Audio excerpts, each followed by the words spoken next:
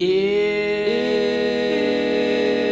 the Bible's got you tied in knots, if you're burdened with religious thoughts, come grab a drink and join the choir. It's Heretic Happy Hour. Oh, yes, you know what time it is, boys and girls. It's time for the Heretic Happy Hour podcast. I am Keith Giles. I am the author of Jesus Unbound, Liberating the Word of God from the Bible, published by Choir. And I'm joined by my two amazing co-hosts, Matt and Jamal. Guys, say howdy. Hi, friends. This is Jamal. It's a pleasure to be back on the Heretic Happy Hour with you. I'm the author of Free to Love and a soon-to-be published book called Living for a Living. So stay tuned for that. And that makes me Matthew DiStefano, also author through Choir, as you all probably know. And I've got an exciting book that's coming out called The Genesis of Violence. And it's a super unique book that I partnered with an artist named Zach Parsons. And that's going to be out sometime this year. So super stoked about that. Happy to be here on another episode. Yeah. And I, by the way, should also say, we are still deep in the middle of our sex series. So boys and girls, you might want to go play in another room and let mommy and daddy listen to this one. Bye-bye. Because we're going to be touching on some pretty adult topics in the episode to come. I also need to say that we are sponsored. This episode is sponsored by good friends at the Hope Center, a community resource center serving one of Alabama's poorest communities by providing a neighborhood market where neighbors can shop for food at no cost in an atmosphere of love and respect. Visit their website at servealabama.org to support them and to get more information. So cool. Hey, guys, have you guys ever seen the movie Rocky? Several times, many times. Yeah. I love the series. But anyway, in Rocky 1, I think maybe in Rocky 2, there's this funny scene, and Adrian is with Rocky, and she's like really nervous to be at his apartment alone. And she's like thinking of excuses to leave. She's like, I need to go. I need to let my brother know, that I'm with you, And Rocky's like, what? I mean, like, I'll just call your brother. She's like, you don't have a phone. He's like, no, I don't need a phone. And he opens the window and he's like, yo, Polly, your sister's with me. I'll call you back later. And I just thought that's really funny because he just doesn't have a phone and that's how he talks to people. He just yells out his window. But I just have good news for the listeners that you do not have to resort to that tactic to get a hold of us because we actually have a hotline. What a long way around the block to get to just say that. Well, see, so the number is 240-343-7379. Anybody can call this 24 hours a day, 7 days a week. And I believe we have a voicemail. Could we cue that up? Hi, guys. This is Mallory calling from Alabama. So I just started listening to the most recent podcast. And I love you guys, and you guys all make me think. But you did delve into the topic of mental health a little bit. And one of the things that concerned me was a couple people kind of ventured into medication shaming. And I just wanted to encourage you to be delicate with that. Because just in the same way that we're all on different paths spiritually, we're all on different paths physically, and our physical bodies sometimes need medication to heal. Our physical bodies sometimes, or our mental selves sometimes need medication to just help us get to a place where we can use the tools that we're learning in therapy. And I think there's already enough shame and stigma surrounding it anyway. So I just wanted to encourage you guys to be delicate with that because you have lots of listeners, I'm sure, who have wrestled with this topic, who have, been able to recover with the use of medication to address mental illness, or who maybe need it. And it could make their life so much more worth living. Thanks for all you do. Just some thoughts for you guys moving forward. Awesome. Well, it's funny because Wendy and I talked to some people here just last night, and the guy was telling us his own personal story about how he had struggled with depression. I mean, pretty serious depression after an injury that he had, a back injury. And he said that when he was very, very depressed, and he said when he took Xanax, he said it was suddenly like all of a sudden when he looked outside. Previously, he said everything was in black and white, and after taking that, it was like everything was in color, and he noticed things that he never noticed before. And it was literally like this switch had been thrown in his brain, and this chemical imbalance had been corrected. And he didn't stay on it for a long time. He's not on it now. But he said, without that medication, he probably would have, who knows, he could have committed suicide. He was having those kinds of thoughts. So I for one, am in favor of medications for certain situations. I'm not someone though who thinks that you should, that a pill is the answer to everything. But I do think medication can help people who are struggling with mental health or emotional health issues. If nothing else, to at least get them to a place that they can deal with it in a better way, and then hopefully maybe get off of that. But anyway, that's my perspective. Yeah. And I would agree with you, Keith. I don't want to be like too binary or dualistic and pick one thing over the other, like Western medicine versus Eastern medicine or holistic approaches or something to that effect. Like medication definitely has its place. It's not about mental health, but my daughter had been diagnosed with a condition recently, and it's going to be managed through medication, and that's appropriate, and it's working. So definitely, if we came across as shaming those who take medicine for any reason, and that's I know that wasn't the intent, but thank you for pointing that out, because we do all have blind spots. And I would just say, any critique from me personally of like Big Pharma, for instance, is not meant to shame those who do take medications, because they certainly do have their place. Yeah. Thank you, caller, for your observation. I should probably referring to my comments as far as medication shaming. And, I personally did not intend them to be to shame anybody in any way, but I do stand by what I said last week wholeheartedly.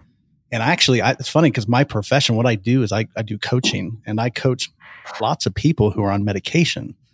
And I see the value in medication. Actually, I've encouraged people to stay on medication or get on medication.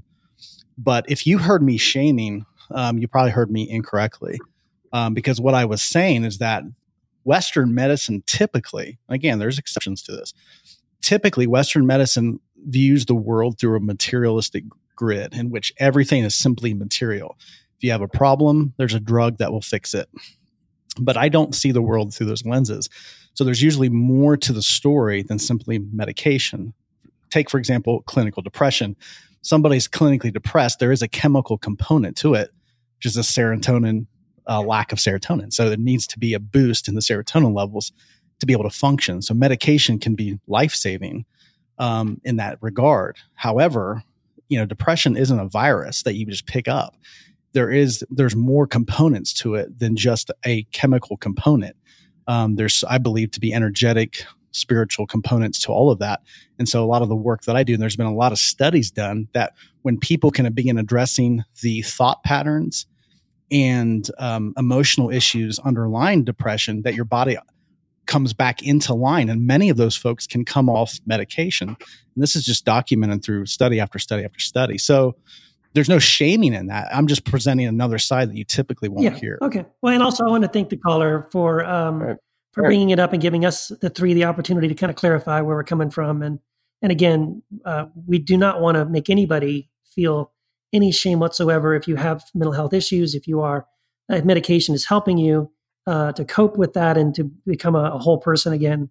God bless you. That's a good thing. I think again, the goal would be, if you can get to a place where you don't need it, that's great.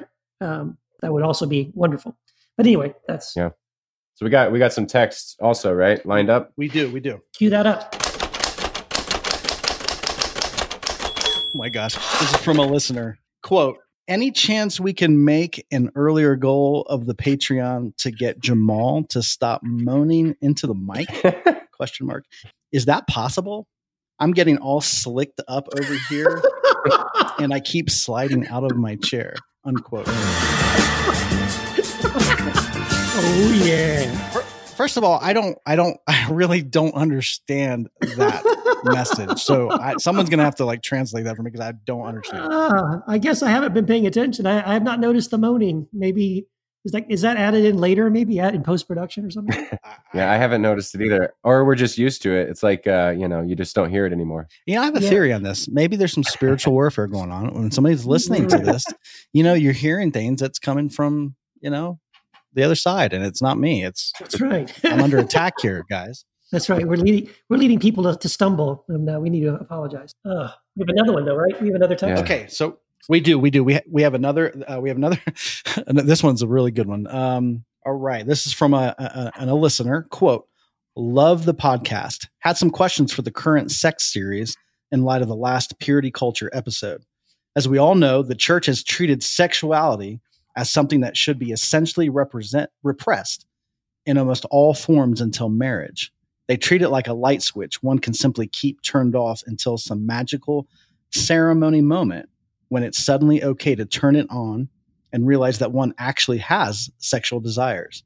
A big problem with this thinking, among many things, is that some people, by that standard, get to flip that switch at 18 when they marry a spouse, while others in their 40s are told to keep holding on and wait, denying and repressing any such drives until that partner finally arrives. My questions are, number one, what is a healthy Christ consciousness expression of sexuality and sexual drive or sexual release for singles who don't have a spouse or partner? Number two, despite the aforementioned expectations and mores in the church, older virgins are still often mocked and shamed by many in that same church culture for not having sexual experience. It's often a damned if you do, damned if you don't by a certain age scenario. What advice would you give to older singles who grew up in the purity culture who are still waiting as a result and feel beat up by both the church and society at large for it? What are your views on sex or sexual experiences before marriage or some sort of covenant partnership ceremony or acknowledgement? Thanks. Wow.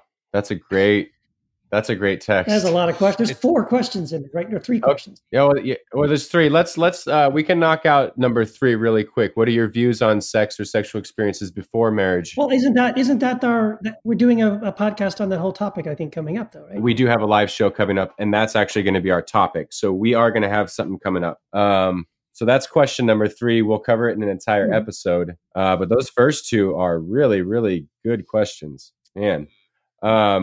Yeah, I would actually, for number 1, what is a healthy Christ consciousness expression of sexuality for singles who don't have a spouse partner? Wow. I'll just say really quickly, I recommend a book called Passionate Marriage by David Schnarch.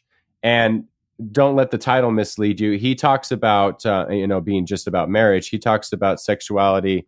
He covers this concept called differentiation. So it's really about knowing yourself, and he gets into those sort of things. And so that would be my recommendation. Just that I think even if you're single or married, it's sexuality a lot is about finding yourself, and I think that can be done without a partner. But that's just an initial thought.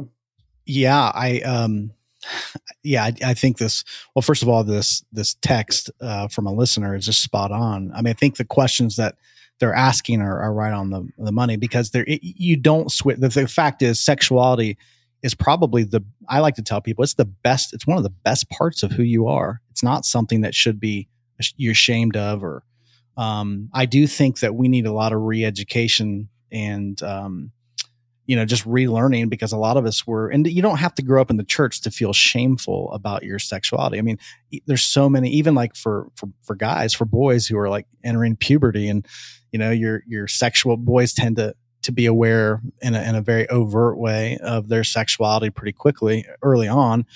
And a lot of that is just dealt with. There's just a lot of shame surrounding that. And I think that has to do with how we view ourselves. Mm-hmm. The way you view sexuality is a mirror to how you view yourself. So if you feel lacking and impure and just less than in your own being, then when your sexuality begins to bud, it's going to carry that. It's just going to amplify that, in my opinion. So I really feel like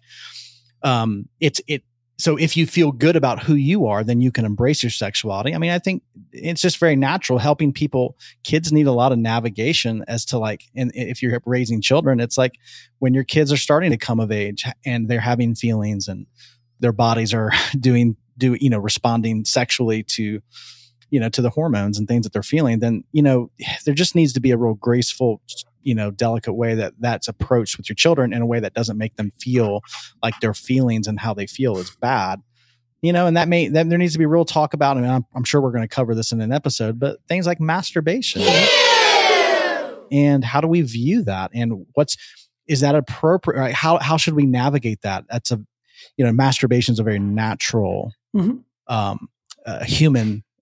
It's natural. People don't have to be taught how to do this. It's very natural to your humanity. And I think there needs to be a lot less shame around this subject because there's a lot of discovery of sexuality in our sexual being before you ever get into a committed relationship where sex is a part of that. I mean, you're becoming aware of your own sexuality with your own body. And that's a big, if it gets hung up there, guess what? It's just going to get carried over into relationships. So we need to back up a lot. And there's a whole conversation we need to have about this. Yeah. And actually, Jamal, thank you for actually going ahead and saying that, because if you didn't, I was going to jump in and say that, look, we have to take shame out of the equation. I think that's what the three of us are arguing for, is to take shame out of the discussion of sexuality. Yep. And if you do take shame out of the picture, then if you are in the situation where you're single and you do have physical urges, which by the way are very natural, if you want to say they were God-given, because they were, this is how you're wired as a human being,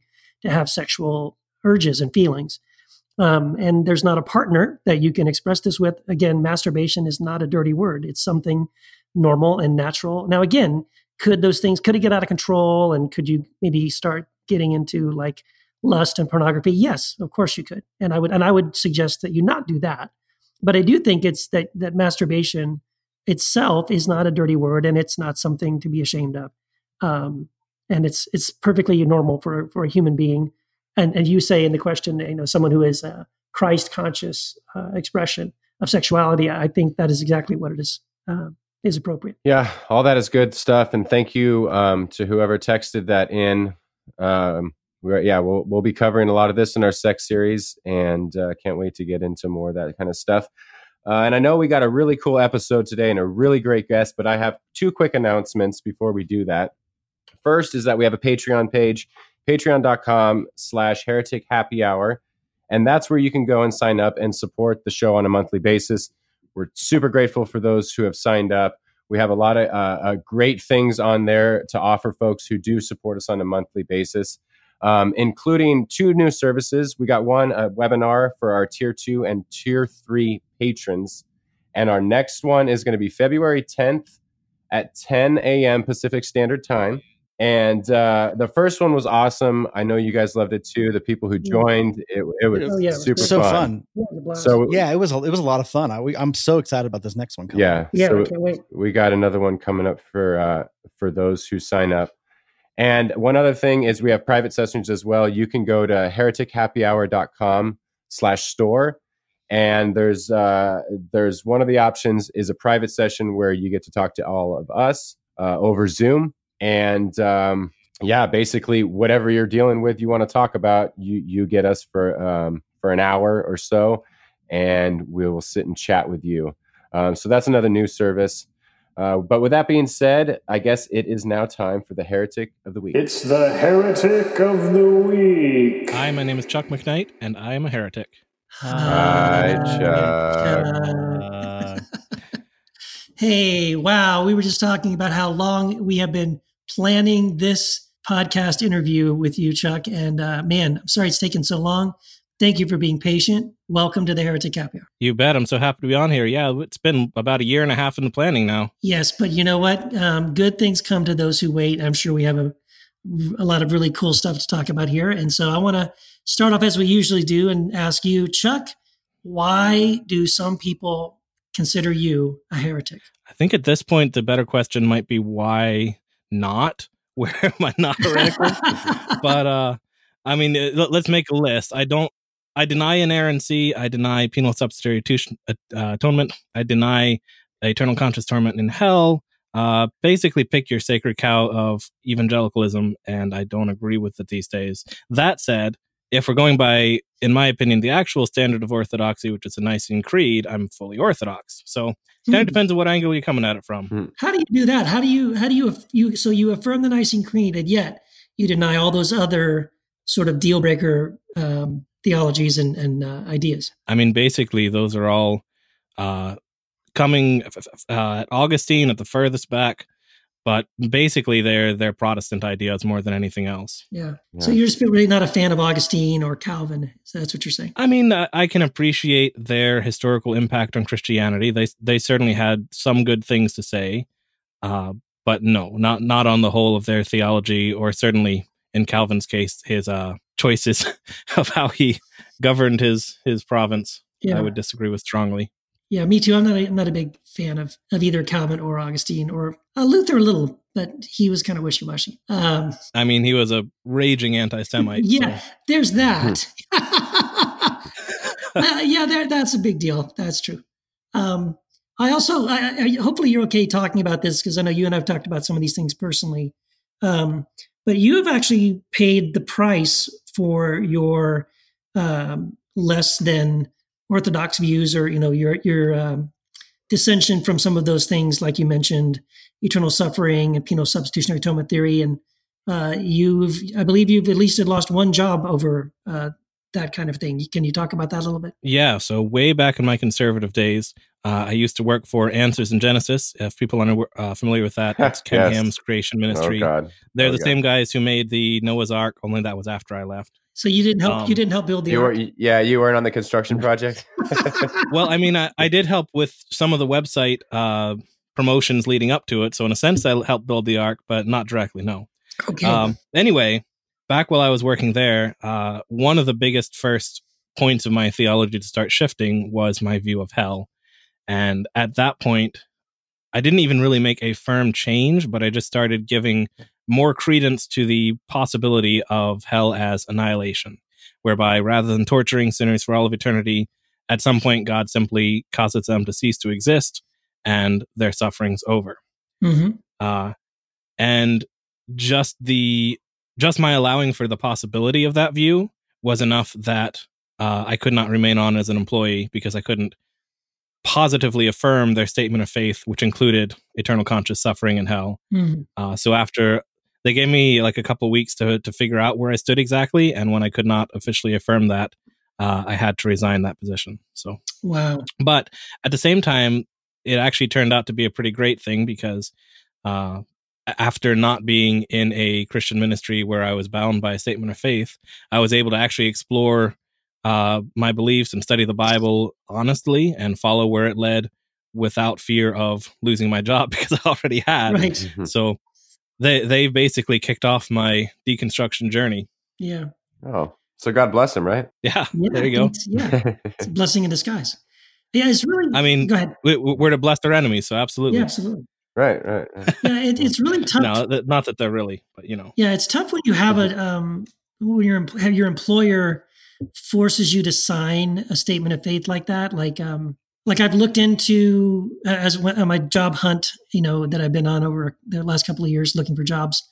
When you find something and you think, oh, this looks good. If it's a Christian organization or a Christian nonprofit or something, they're going to ask you to sign a statement of faith where you agree in, like you said, eternal suffering. And quite often, what really disturbs me is you have to also say that you believe that marriage is between a man and a woman and things like that. Yeah, it gets tricky. Yeah.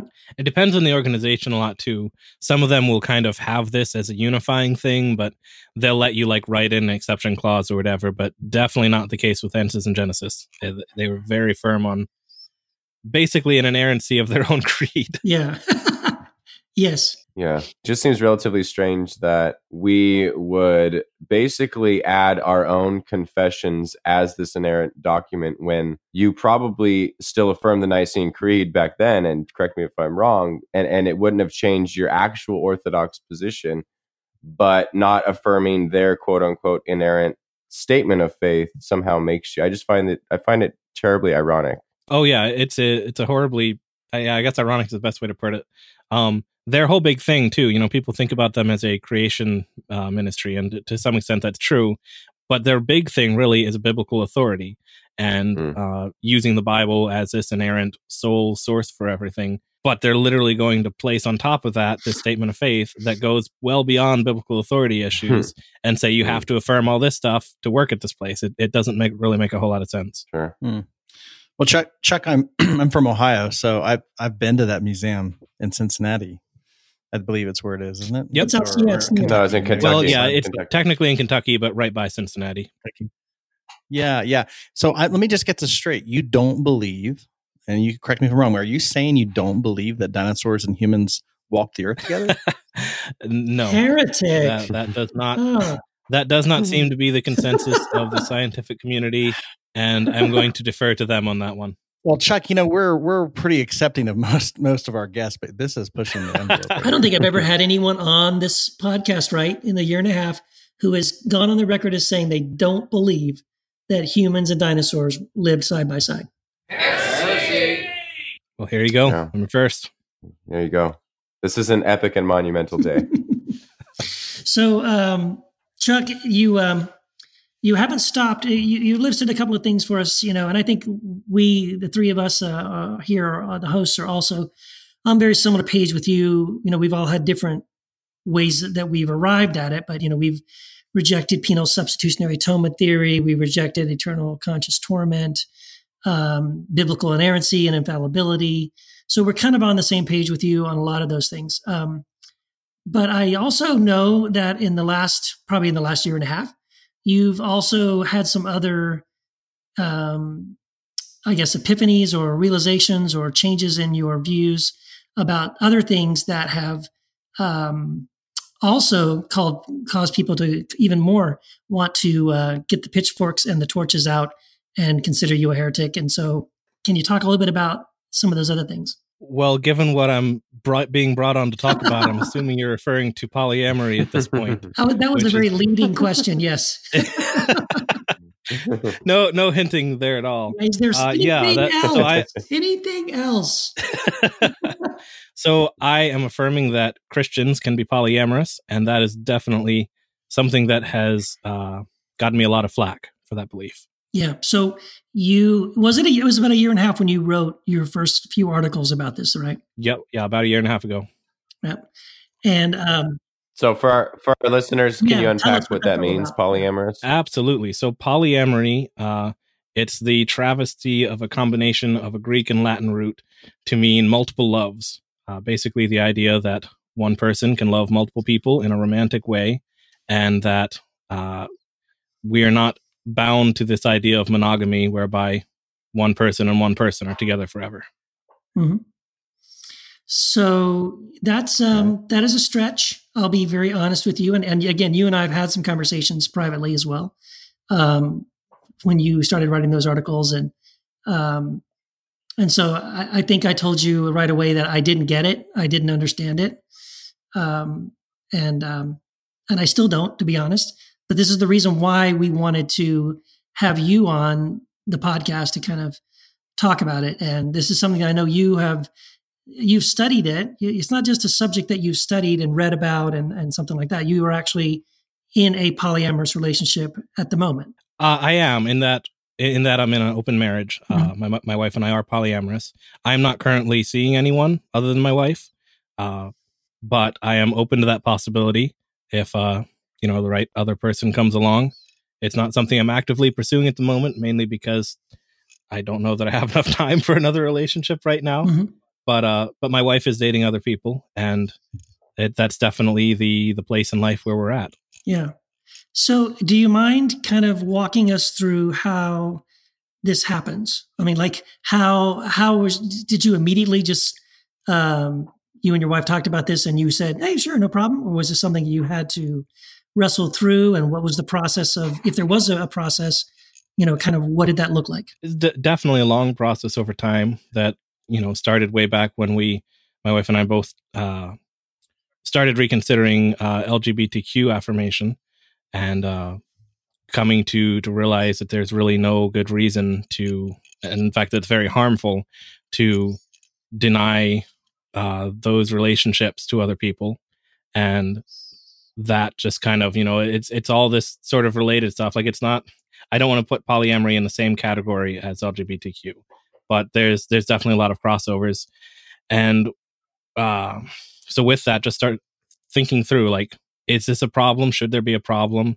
For me, everything comes back to love. Love is my guiding ethical principle. I think that Jesus and Paul are very clear on that all the commands come down to love. And so the question is, does this go against love? Is there anything unloving about this? And for me, the answer is no. I can't think of any reason based on the ethical principle of love why this should be a problem. So that just moved to a place of affirmation therein. And I don't want to go too much into personal details with my wife and I, just because, that's our story. But we eventually came to the place where we decided that was for us, and that's something we're going to try. And quite a while later now, we're still quite happy with that decision. Okay. Wow. Yeah. So I can probably think of some things off the top of my head on what some of the biggest pushback is. But in your experience, since you've come out and affirmed this, and you don't have to go into all the details, but I mean, you and I are friends on Facebook, so I've seen that you have, been pretty open about this whole thing. What's been some of the most common, well, let's just say, misunderstandings of what polyamory is or isn't in your mind? Oh, I could give you a whole list of them. In fact, I've written whole articles on the misunderstandings. We have one of the biggest ones is, what's that? We have a lot of time. Just go for it. All right. Well, I mean, one of the biggest ones is just this idea that it's all about sex, and that polyamorous people are only polyamorous because they want to sleep around, and this whole idea. And that's just not true at all. Polyamory, it really is about more love, about loving more people. And yes, that's in a romantic way. And yes, that will include sex. Probably. It might not for everyone, but in most cases, probably yes. But to say that polyamory is about sex is kind of like saying that monogamy is about sex.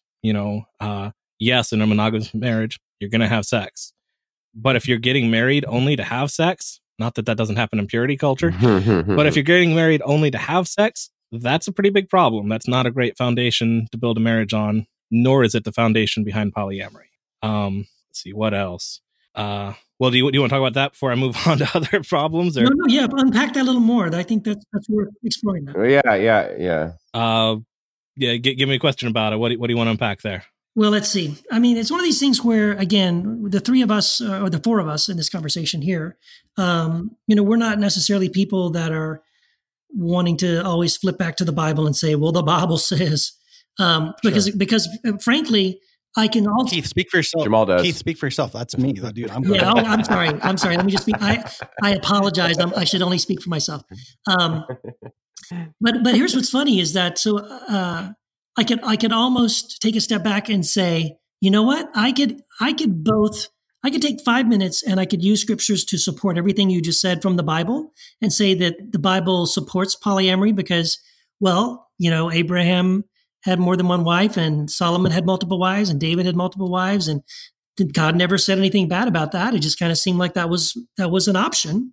In fact, almost all the Jewish fathers of the faith, the prophets and those guys, they all had multiple wives. And so you could biblically support the idea. But of course, you have a lot of fundamentalist Christians that are freaking out if they're listening to this, thinking, oh my gosh, what you're saying is so heretical, Chuck. How could you believe that? Because the Bible, then you could also use the Bible to say, well, the Bible says marriage is one man and one woman, and monogamy is what God always intended with Adam and Eve, and et cetera. So, I don't know. I guess I'm just curious what are some of the ways you respond when, and I know it's happened, when Christians have come to you and tried to use the scriptures to sort of argue you down and say that you're wrong and that you're teaching something or practicing something, that's either heretical or blasphemous or something like that. So the first thing I'd say is that I am definitely not a biblicist in that sense. I don't see proof texting from scripture as being the best way to do ethics. Mm-hmm. That said, I don't think that there actually are any passages of scripture that speak against this. And pick any one of the ones that people bring against you, it's based on a misunderstanding of it. The biggest one is always that Jesus goes back to Genesis and says, the man shall leave his father and mother and cleave to his wife, and the two shall be one flesh.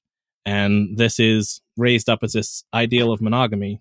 But the thing is, nothing about the passage actually says that. It's just explaining what happened in this story of Adam and Eve. It's not saying that is the only acceptable model. And in fact, a few chapters later, you have one man taking two wives, leaving father and mother to cleave to his first wife, then becoming one flesh, and then presumably becoming one flesh again with another woman. And while that character is not the overall most positive, nothing is said negative about the fact that he had two wives. That's just an aside that is assumed as a part of the culture, because when these stories were written, it was the norm for polygamy to potentially be carried out. Now, that said, I should at this point too draw a distinction between polyamory as practiced today and polygamy as shown in the Bible. In particular, polygyny, which is one man with multiple women. Polyandry will be one man with one woman with multiple men, and polygamy is a broad umbrella. There are all sorts of problems with the patriarchal form of polygyny that's practiced in the Bible. And that has much more to do with the fact that women were viewed as property, and that it was only ever a one man with multiple women. There was no freedom to go the other direction. Again, I've written a number of articles that we can look up on those. So this kind of polygyny that we see in the Bible is very different from modern polyamory, and there's all sorts of problems with it. So I want to make sure to draw that distinction. When I talk about polyamory, yes, there are these biblical examples that provide support for loving more than one person, but at the same time, they're problematic, and it's not the same thing we're talking about. Talk about polyamory. Chuck, just quick question. I just want to make sure I'm understanding you correctly. So what I hear you saying is that you're obviously not, you're drawing a distinction between polygamy and polyamory. It's not a patriarchal one man with many different women. But I guess, I think maybe you alluded to this earlier in the conversation, that you would classify your relationship status as like an open marriage, which allows for the possibility of you being romantically involved, or your wife being romantically involved with other people. But would you say that I just want to make sure I'm understanding you. Would you draw a distinction, like I share a household with my wife? We have this unique status as cohabiting in a household together, raising children. Or would you also be open to the fact that your wife may bring other people into the household, you may bring other people into the household, and live in a kind of community of romantic relationships? I mean, how do you work that out? Or would you say that you and your wife are in this primary marital relationship, and you guys just might be romantically involved with other people, outside the home? How does that work? Like, how do you? So there's any number of configurations that potentially take place within polyamory. There is that kind of having a primary relationship with your husband or your wife, and then having secondary relationships. And a lot of polyamorous people don't really like that primary and secondary language, because it makes it sound like the others are lesser or something like that. There are also closed polyamorous relationships, whereby you have 3 or 4 or any number who are in relationship together, but they're not open to others. There are any number of combinations of the two. There are solo polyamorists who don't really have any particular person who is their person, but they just have multiple relationships that they balance and are all different and their own. There's any number of ways this works out, and it can sometimes make it sort of confusing to talk about because there are so many possibilities. But it's a broad umbrella. So with any relationship, obviously they're going to have unique traits. They're going to be unique in and of themselves, and they're going to be complicated in ways that relationships are complicated. That's just the nature of them. In your experience, or in talking to I'm assuming you've talked to many other polyamorous folks or read their books and things of that nature. Are there any I would say specific issues that polyamorous folks face that maybe monogamous married couples don't. Absolutely, and the other way around as well. One of the big things that always comes up, especially in like people asking about polyamory, is the question of jealousy. You know, how do you avoid jealousy when your partner is with these other people? And so that's one of the big ones, and it's definitely something that you have to work harder at and be more deliberate about, and have more open and intentional communication about. But it's not insurmountable. And like I said, there are other problems that are unique to monogamy that you don't have here. So it's a balancing thing. It's a matter of, for every person, knowing what is right for them and which set of problems they find less desirable. Yeah, because I mean, when I first heard about it, I'll be honest, like as someone who's influenced by Gerard, I think I sent you a message like, that's, I think, something you would have to be specifically keen to, is our mimetic propensity towards this jealous nature. And like you just said, it's something that you would have to, and maybe this is a positive thing, is that it almost, and correct me if I'm wrong, forces you to be really vulnerable and have those conversations. Whereas some monogamous folks, I mean, some married folks, I'm sure are less than vulnerable in that way. Yeah, I think it definitely can be a positive in that sense.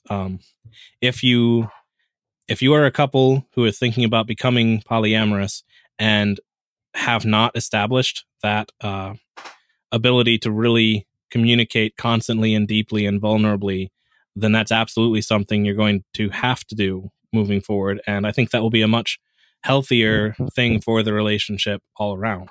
Yeah, certainly. So can I ask you, Chuck, this may seem an odd question, but can you talk about what are the benefits of this relationship? Like, now that you've done this for a year and a half, what are the positive things you would say that you've experienced, that you would say, this is what's great about it. This is why I'm so glad we've done this. This is how it's improved our relationship or our personal lives or our family. And like, can you just talk about the positive things that have come about as a result of this decision? Yeah. So it's going to be different for everyone. For me personally, coming out of a strong purity culture background, I have really appreciated just the freedom that this affords to be myself around those of the opposite sex in particular, without fear of crossing that line, whatever it is, Jamal, in your book, you talk all sorts about, these friendships between sexes and being free to love. For me, polyamory is something that has allowed me that. It has allowed me to develop true friendships with women because, before I always had this lingering doubt, am I being too flirtatious? Am I crossing some sort of line? Am I spending too much time with this person as opposed to my partner?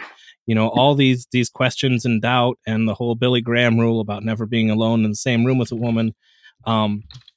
But when I'm in a place where if a relationship did develop from a friendship, that would be okay. There's nothing wrong with that. And so I'm not worried all the time about, am I crossing the line? Is this too far? I can just be myself and be friends with anyone, regardless of their sex. And I think that's great. Yeah. Now, I just want to say, I do think that is a great thing. But I would say that I don't have an open marriage, and I do have really good, strong, sincere, friendships with women and with men. But when I have relationships with women that are friendships that are, I feel, it's more of a sisterly thing where I feel that I treat them as sisters. And I don't ever feel odd about that. And it's not something that I ever feel like is crossing a line or is going to, be too weird or something like that. So for sure. Ways, I feel I'm not at all meaning to imply that you can't have those kind of friendships if you're not polyamorous, not in the slightest. I'm only speaking from my experience and the benefits I have perceived from it. That's something that I had a problem with before, and I've been able to overcome as a result. Right. Oh, okay. That's cool. So do you feel like, this is kind of where I feel, I mean, tell me if I'm right or not. So do you feel like the idea of monogamy is purely a cultural sort of concept that we've all been raised this way, we've all been taught this way, it's been reinforced over and over again in every possible way to us. And so for us, that this is what the majority of us consider as quote unquote normal.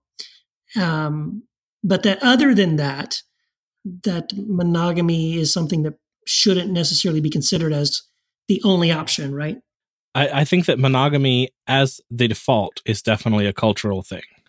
The idea that that's just the way it is and that anything else is abnormal, that's very much cultural. I don't have any problem with monogamy for those who choose it. I think it's a perfectly acceptable way of doing a relationship. And for some people, it works a whole lot better than polyamory does. So I don't think it's like, a negative of culture that we need to overcome with polyamory. But in terms of it being just what everyone views as the default, that's definitely a cultural conditioning. Yeah. So I've got another question for you. I hope I'm not dominating everything. I just have questions. Matt and Jamal, if you guys have a question, please jump in. But I wanted to ask this question. So Chuck, that to many people, this just seems so crazy. And I know you've gotten all kinds of reaction and pushback, and maybe you can talk a little bit about that as well. Like not just people on Facebook and online, but friends and family and things like that, how they've reacted. But so this is sort of twofold. So talk about that a little bit. But I also want to know if you feel like you're taking a stand on polyamory publicly and on your blog and things like that.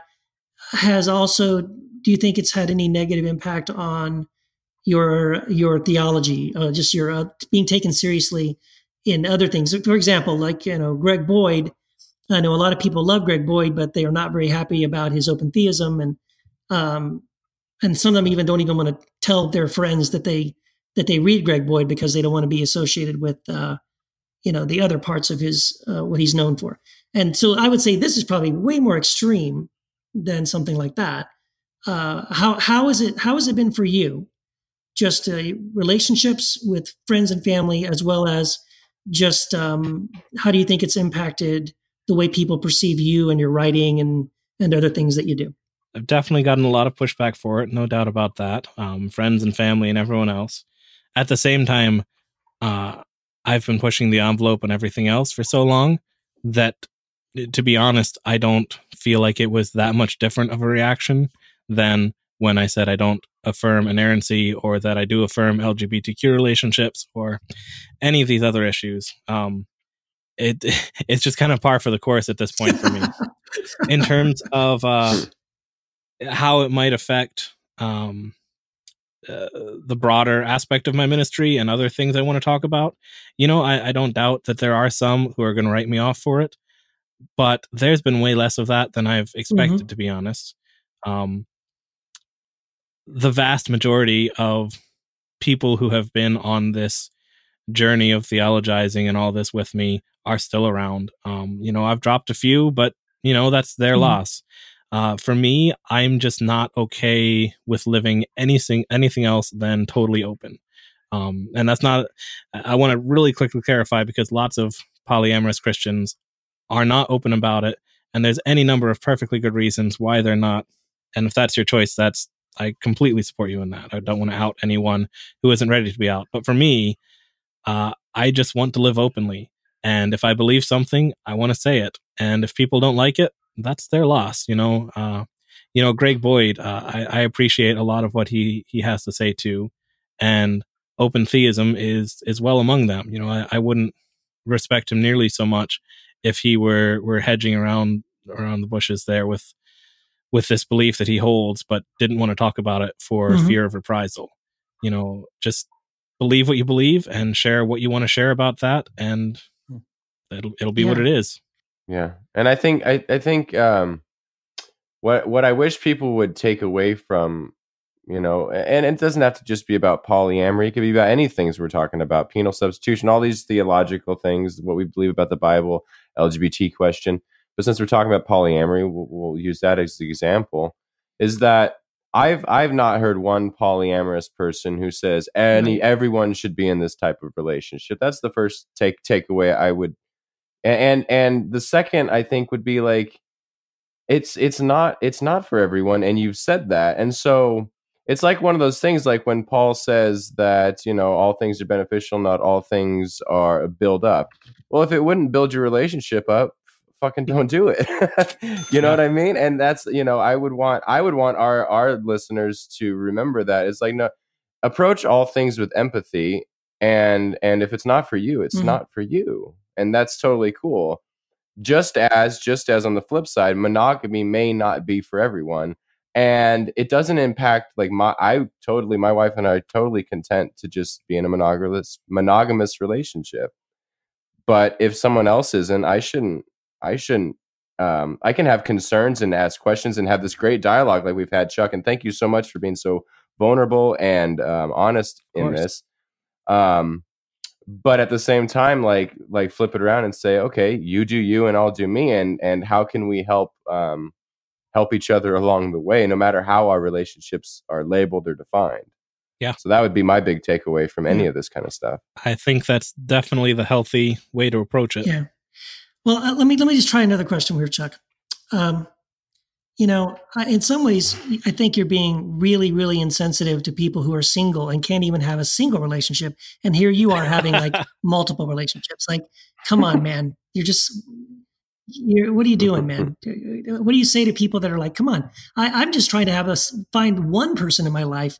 And then now you're saying that you should just have a whole bunch of people in your life. Well, on the one hand, I think we have to understand that singleness actually is a choice of a different style of relationship that a lot of people make too, in the other direction. And, that's another problem the church has had, is affirming singleness and building up singles in a healthy way, and not making it out to be that you have to have one partner or two partners or anyone else to be full and whole.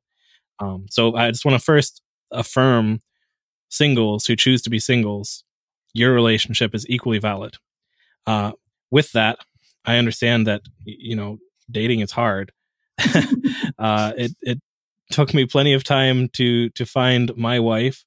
And like I said, I've been in a polyamorous relationship for 1.5 years, and I'm not dating anyone else. Granted, I'm not actively looking for anyone else, but it's dating is what it is. Sometimes you find a compatible person right away, and other times you don't. And I don't think that's really any different if you're monogamous or polyamorous. It's just kind of how that is. Yeah, I'm just kind of pulling your chain, man. So I understand, but thank you. I do agree. I agree with what you're saying, especially about the singleness thing. That is very, very true. And I think, there is plenty of affirmation given by both Jesus and Paul for those who choose to be single. And unfortunately, the church, the wider church, the popular church, has really ignored that, and it still plays into this idea that no, you've got to get married, you've got to meet someone, you're not really a whole person, and if you're not in a relationship. Or they force to be celibate those who would not choose it on their own, which is equally problematic in another direction. Yes, because they happen to be gay, right? Or Catholic and a priest. Right, exactly. Yeah, Chuck, I have to say, I give, kudos for you, I respect that you want to live in such a way that you're not ashamed of what you believe, and that you're out in front with it. And I think, I think that's just because that's that's what you're here to do, is to challenge thinking. And I think that's why you write, and that's how you've just been wired and designed. But I think, for me, when I think about this conversation that we've had, Christianity in the church in general, and Christianity historically, has been really bad at allowing people to be who they are and to express what they feel like they need to express. And that's, obviously I've had views that, I get written off or labeled and that kind of thing. And I just think that it's time for that to just end. With that said, I think what I like about this conversation is, I do think there is I try not to look at things through the grid of good and evil, right and wrong. So and that's not, I want to come from a place of non-judgment where it's not like that's bad, that's good. But I do think there's room. This is a very, very sensitive conversation. A lot of people, it's one thing to talk about it intellectually. Obviously you're living it, so it's quite different for you. But for a lot of people who are listening to this, like this is, I'm engaged to be married. I'll be married very, very soon.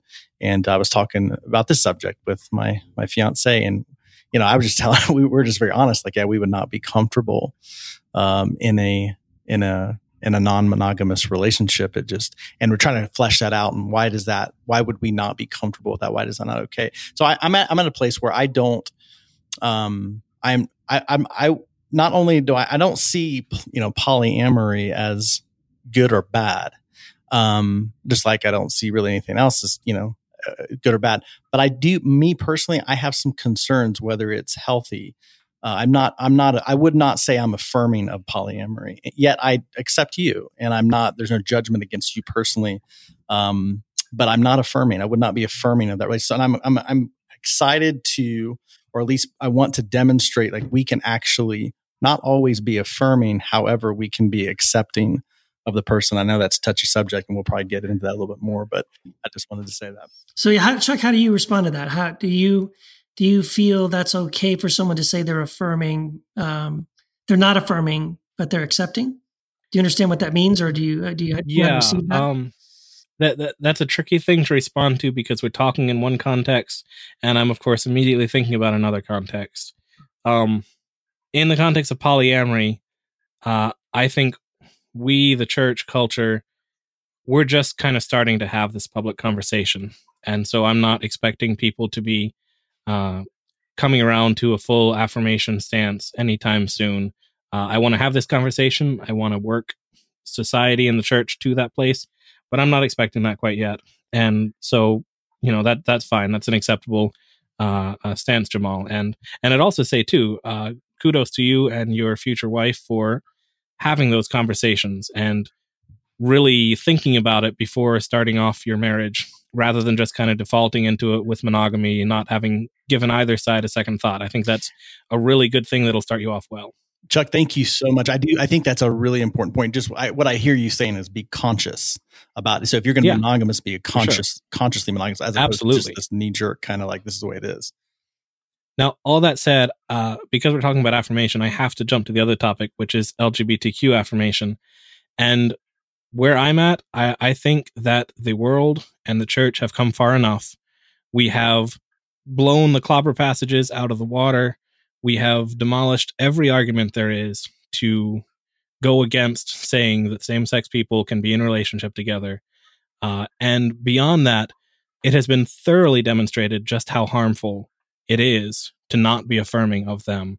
The suicide rate for LGBTQ youth in particular is just through the roof. And that's directly a result of the lack of affirmation from the people who are supposed to be giving them the most love.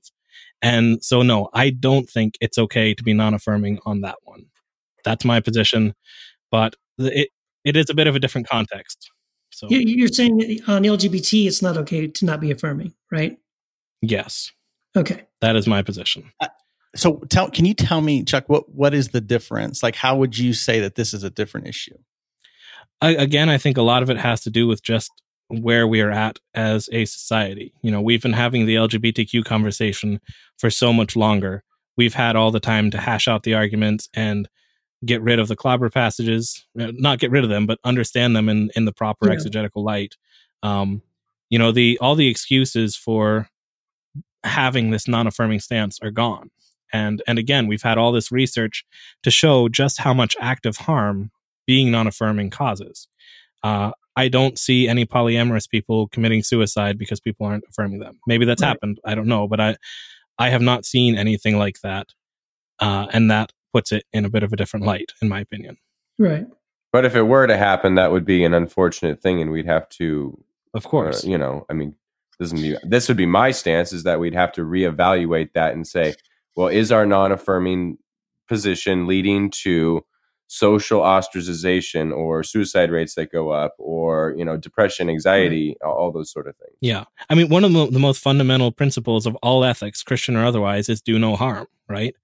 If something is, if you can see proven beyond a shadow of a doubt that your actions cause harm, then that makes that action wrong. And it is proven beyond a shadow of a doubt that being non-affirming causes harm to LGBTQ people. Therefore, I have to say that that's wrong. I don't see that being quite the same in polyamory, as much as I'd love for everyone to affirm it. I'm not going to draw quite as hard a line on that. Well, I just want to say too, just so I say it here on this podcast while I have you here, and because again, you and I, Chuck, have had a couple of conversations about this too. I mean, I don't get it. I'm just going to tell you, I don't understand it. I mean, I understand it in the way you've explained it in your situation. I just say, when I think of myself and Wendy and I and our relationship, I can't go there. I can't compute that. I don't see how that would have ever been something we would have done. And I mean, it really just, I don't understand the whole idea of it. And in some ways I am a little bit of... Yeah. And there's nothing wrong with that at all. That just means that you're not wired for polyamory, and that's right. And then, but I also, at the same time though, I want to say that I love you, and I love you. And I have quoted you, my last 2 books, I quoted you extensively, and I would do it again.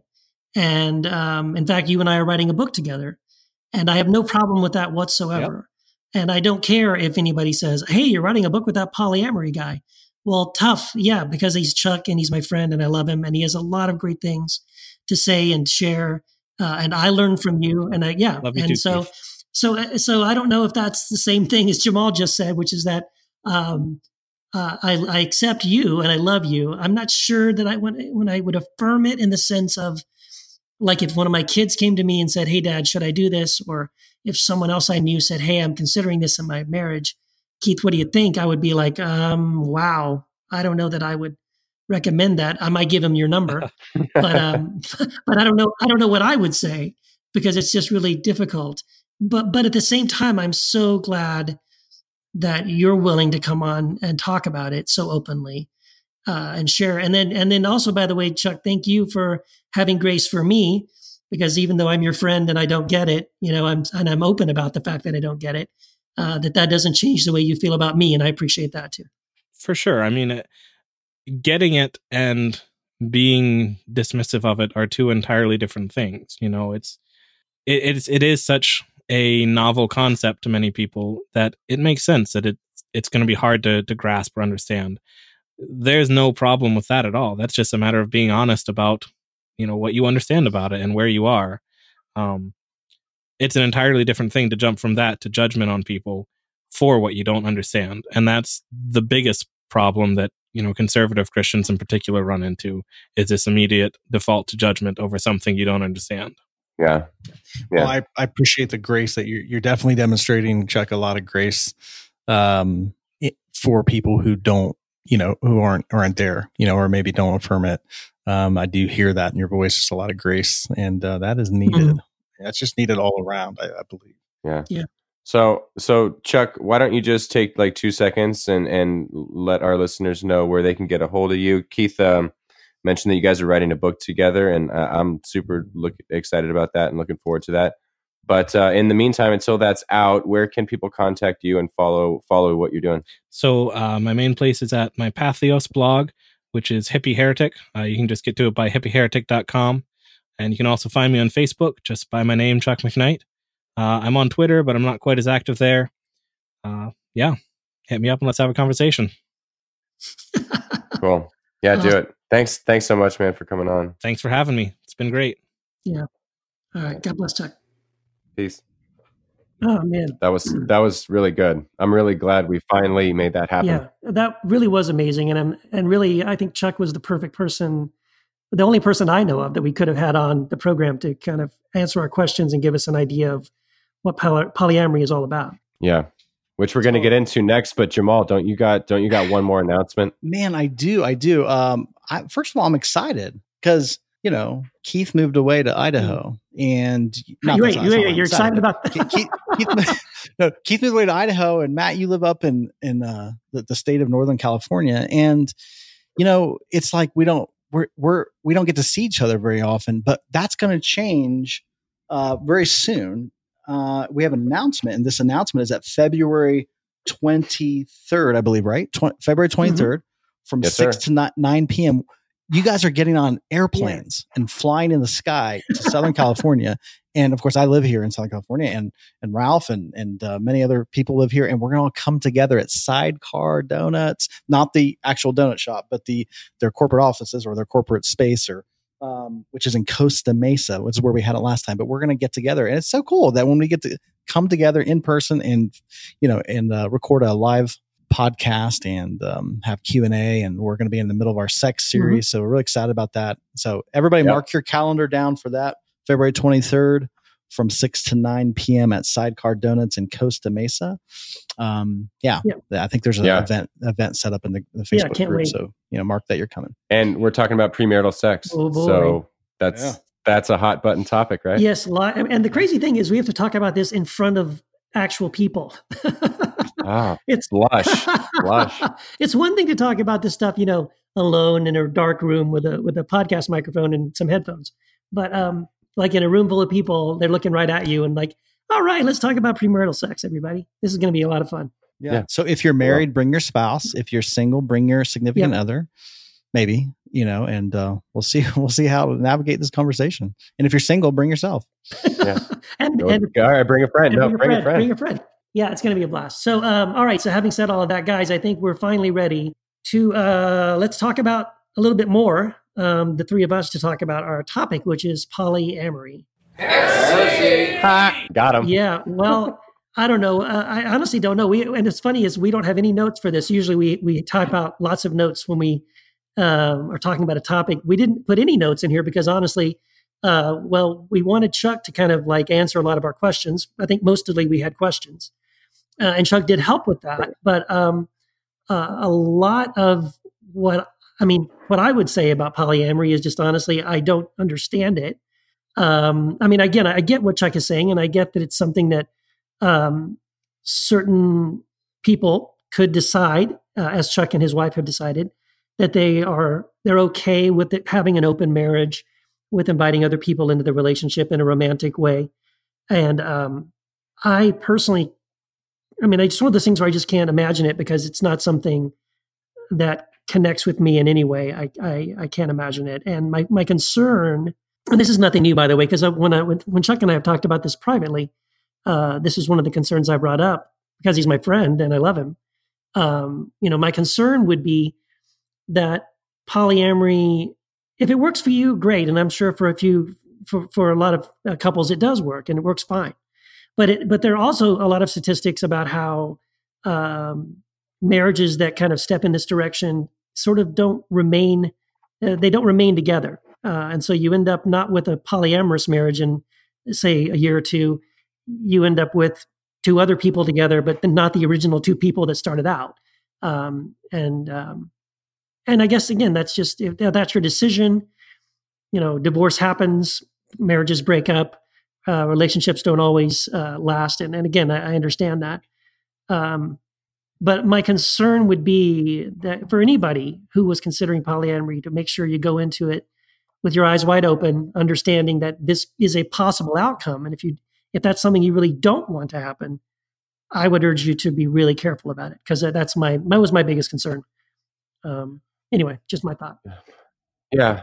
No, I think, I have my concerns too, which I'll get to, but I'll say to your first point, Keith, like if you say you don't get it, I think, and I don't want to speak for Chuck, but like, is the point really to get it? Because there's certain things I don't get either, but like if someone else gets it, then we certainly should have empathy for that.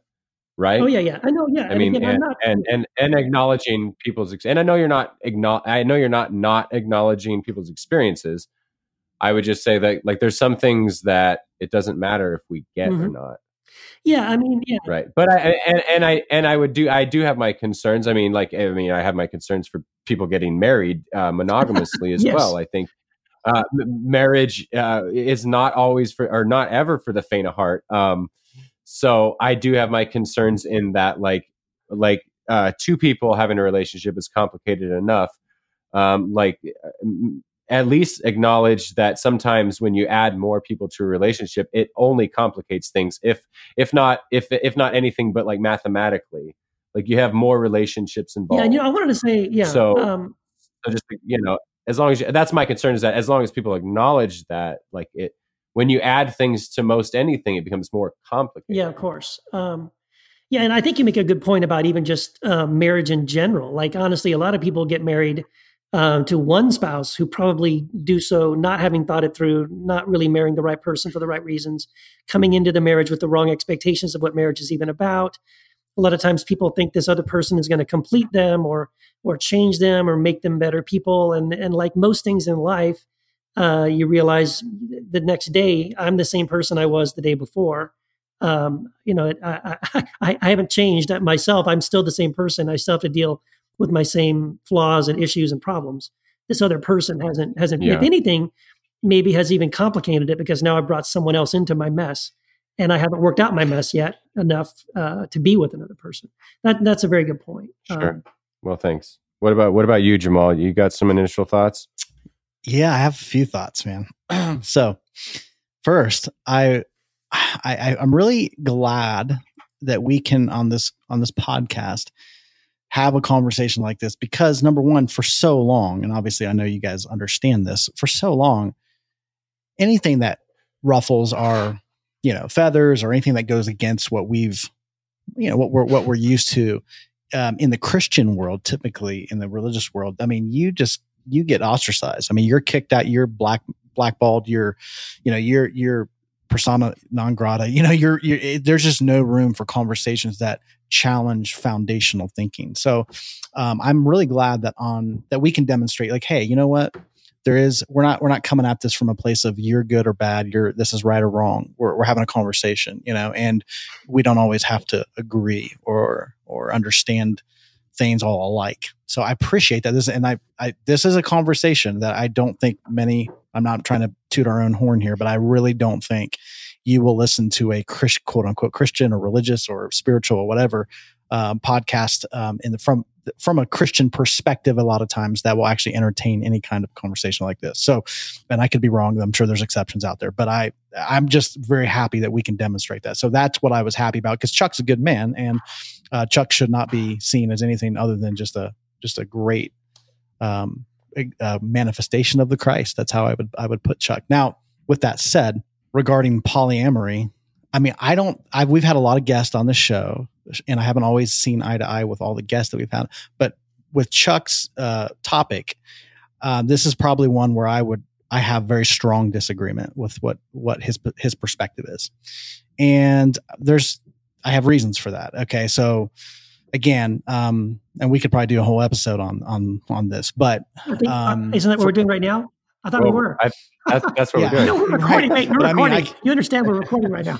Yes, but I have some very strong disagreements, and that's not to say that Chuck is wrong. I'm not coming at it from him like he's sinful or wrong. I just don't view it the same way. I have very different views.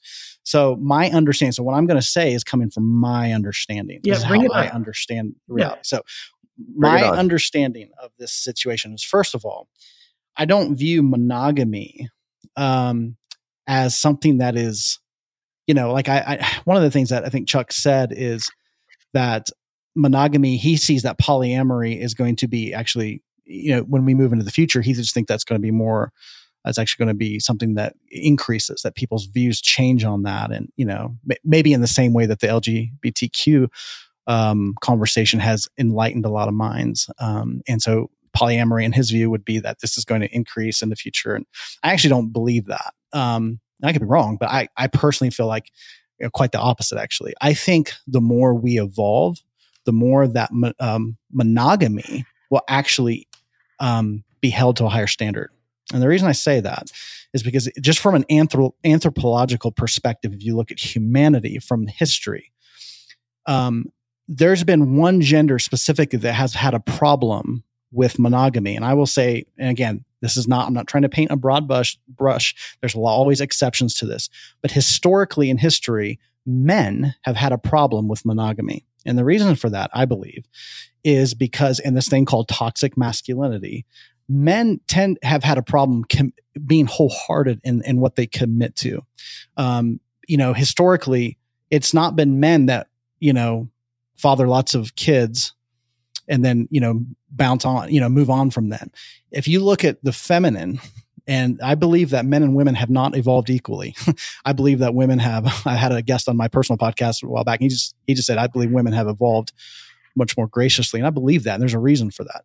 But I think women, when you look at the way women have loved, it's very monogamous. If you look at the way a mother loves their children, it is very monogamous in that sense. It's very committed.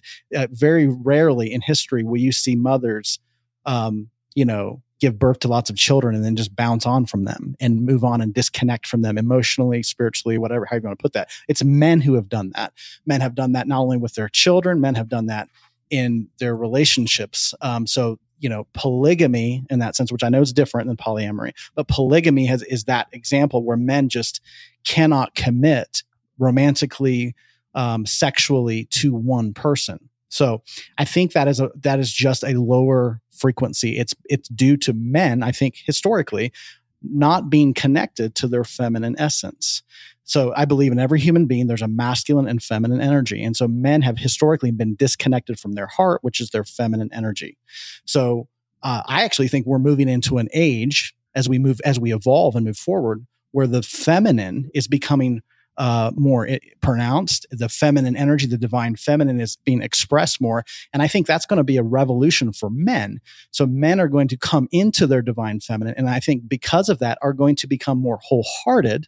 And not only will they become, so monogamy has typically been out of duty.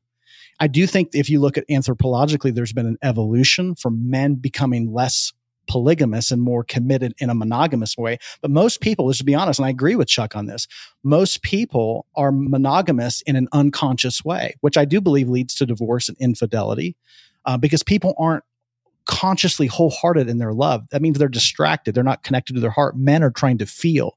And because of that, that leads to affairs. It leads to all kinds of things. So I actually think that the more men come into their feminine essence, the more they're actually going to be free to love, no pun intended. And the more free to love you are, the more committed to like loving wholeheartedly your children. I think you're going to see fathers stop walking out on their kids emotionally, spiritually, physically. I think the same thing, you're going to see the same thing when it comes to romantic relationships. And last thing, I know I'm saying a lot here, but the last thing I want to say in defense of my book, Free to Love. So when I wrote Free to Love, most people, what they took away from this book was not that it's not a book on marriage or monogamy. It's a book on oneness. So that's an important distinction. But in light of that, I do believe that the only way we can understand how to have oneness between the genders, or not even forget about genders. I mean, with anybody, is by understanding the uniqueness. So the more wholehearted you get, the more healing you experience internally. You stop coming from a place of lack. The more I really do believe we can become free to love. And that would be translated in a marriage relationship. When you understand oneness, it doesn't lead you to want to have that kind of romantic sexual intimacy with any other person. It's by recognizing the uniqueness and sacred nature of that relationship that allows you to have healthy relationships between the genders, because there's no confusion. Precisely because there's no confusion about this. So I actually believe that a lot of people came away from that book going, oh, this doesn't do anything, doesn't disregard marriage in any way. It actually, if you understand what I'm trying to get at, takes marriage to the next level in a monogamous way. So if we can get, I really believe that more people are healed in their heart and can be wholehearted. So committed to their own healing, their own heart, that's going to be mirrored and reflected in a man's commitment to a woman, that he's not going to be disjointed and, searching and running from this woman to this woman to this woman. It's going to be precisely devoted in this unique sexual marital way to one woman. And I actually believe that's the way nature is moving. We're moving into that. That's actually very natural to our humanity, in my opinion. I know Chuck would disagree with that, but that's just where I'm coming from. Yeah, because and I'll be honest, man, I'm, and it's been a while since I read your book, so maybe I'm fuzzy on it, but I seem to remember that I think one of my concerns about Free to Love was that I did sort of understand, or maybe misunderstand, but I felt like what I was reading when I read Free to Love And one of my concerns about it was it felt to me as if you were sort of, you talk a lot in the book about how, marriage is not the ultimate relationship, and marriage has even become an idol for some people. You talk about the fact that if you're in a marriage relationship and one person is on a different page, you have options. You said you have options, and one of those options is you can disengage from that relationship and be in a relationship with somebody else in a more intense way. So maybe I misunderstood you, but I do want to at least give you the opportunity to respond, and maybe you feel like you already did. But I'm confused because I did feel like you would be more open to what Chuck is talking about than you are, and in fact, that is interesting. I understand that was your take on it, Keith. I can't speak for everybody that read it, but most of the people I heard from that read it have the opposite view. That literally, it's like most people approach marriage thinking that this contract, you sign on the dotted line, this preacher, you get up, you go through the ceremony, and now suddenly you're experiencing the glories of oneness. And my book was to say, no, actually, that is the ceremony of marriage. Marriage typically seen through, if you want to use this vernacular, an old covenant lens, is really more about covenant. It's more about law. It's more about obligation and duty than it is understanding the reality of oneness. So oneness can be expressed in a myriad of different relationships. One of the ways that oneness can be expressed, however, is through marriage. So if you can perceive the reality of oneness, which is not synonymous with marriage, if you can perceive it though in a romantic sexual way with a partner, then I believe that it can.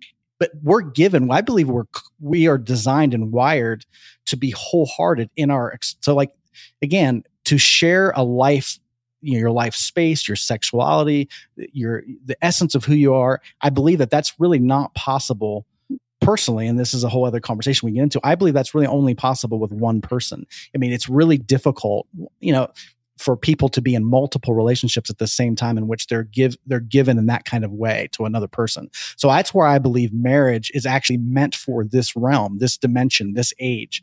That's what we're created to be. But oneness is a reality. Again, it's a spiritual understanding. It's a spiritual reality. It shows us a sense of connection, and it shows a sense of mirroring where we see ourselves in the other person. You can experience that with other people. It's just not expressed in that total kind of way that you would experience with a spouse. And I was pretty clear about that in the book. And I wrote 2 or 3 chapters on the exclusivity of how that is carried out in a marital relationship.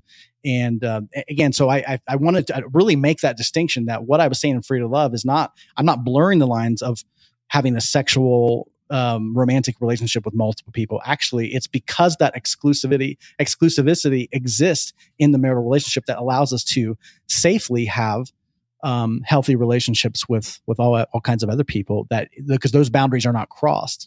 So like I never have to worry. Like I'm engaged. I'm going to be married very soon, and I'm so excited about that. But I love the fact that I don't worry about my partner having those kinds of relationships with anybody else. That actually provides it mirrors back to me a beautiful sense of certainty. And the same thing with her. Like she doesn't have to worry about me entering into like romantic sexual kinds of relationships with other people, because my love is wholehearted in that unique way for her and her for me. And so I actually think that enables me to have these kinds of relationships with other people. I coach people of the opposite gender, and there's no question, of my intentions there because of that very reason. Yeah. And that's where I'm so happy that you're in a relationship like that. I think that's fucking amazing. Like I'm in a relationship like that with my wife. Like I don't worry about those sort of things, but I think that this is where I might kind of disagree with you, or I will kind of disagree with you, Jamal, is that like your experiences are completely valid and so are mine. And my wife and I completely understand that we're not polyamorous. That's not something that interests us. We are totally content to be monogamous. But if 3 other people say that we experience the oneness that you're talking about with the 3 of us, I have no leg to stand on experientially to say otherwise. Like I can say for myself, absolutely, I have this tacit knowledge that I know only through a firsthand experience, And I know that for a fact that what you're talking about is of no interest to me. My wife says the same thing. However, I can't say that you can't experience the oneness if you're in an open marriage or if you're polyamorous. If all parties involved are saying like, yeah, I know what you're talking about, Jamal, but we experience it with the three of us or something. For instance, I know Chuck said there's a lot of different variations of polyamory, and so we're just using the term to describe kind of all of them. But whatever that situation is, if all parties involved say, well, that's what I experience when I'm in these type of relationships, I have sort of a hard time saying no to that because I can't, I've never experienced that. So I'm not sure that, like, while I agree with you, everything you're saying, I agree with for myself. I'm just not sure it would be certain or true for every human being because, and I don't know what it's like to be those other human beings. Yeah, I would agree with that. I think there's outliers. I don't. I'm just saying this is my perspective and understanding on what I feel like is representative of reality and where the majority of people will go into the future. I actually don't think polyamory will ever catch on like monogamy is and is becoming for this very reason. I think more people will become consciously monogamous, which is something that a point Chuck made, which I think is healthy. Is like, yeah, people should be consciously monogamous versus unconsciously. Yeah, we should be totally conscious in our relationships. One of the big problems I have with marriage is just look at how much time and energy and money is spent on the wedding. Right. And the bullshit we go through, especially in the Christian church, with our so-called premarital counseling that most of us go through, which is basically a couple months of talking to a pastor who's not a counselor, who gives you some workbook, and you're just going through this bullshit, and that's the energy we spend on the quote unquote marriage, and we spend thousands of dollars and hours picking out cake and bridesmaid dresses and tuxedos and all this bullshit, and not that those things aren't fun. But it's kind of weird how we're not conscious about what a marriage, which is just, I mentioned that Schnarch book, David Schnarch says, marriage is a people growing machine. You will have to grow up in this or the marriage will not work. And most of us, those of us who are monogamous are very unconscious when it comes to our marriage. I mean, we and our partners, like, we're just unconscious in so many areas. Like consciousness, we need to be aware. We need to be present in all of the things that we do, and it's marriage, especially one monogamous or polyamorous. Otherwise, yeah. And I would just say, and obviously we all have our opinions about things. I just don't feel comfortable making predictions about the future about anything, and certainly not about whether or not polyamory is going to become more popular one day, or monogamy is going to. Or whatever. I mean, maybe not. I have no idea. I can only say for myself, if 20 years from now, 50% of relationships are polyamorous, that won't change my opinion on my relationships and what I'm comfortable with and what I choose to engage in. And so maybe not. I don't know. But, well, I think no matter what we view on the issue, as long as we treat people with empathy and respect and patience and honor, and we don't judge, and too many times we worry about the other people, and there's this verse that we seem to forget about, about the speck and the log, and we always seem to focus on our other people's specks. So even if we called something sin, or even if we didn't agree with it, I just think it's beautiful that at least some people are moving towards a place of saying, well, I don't get it. I don't know if that wouldn't be great for me, but I'm not going to judge anything, even if I disagree with it.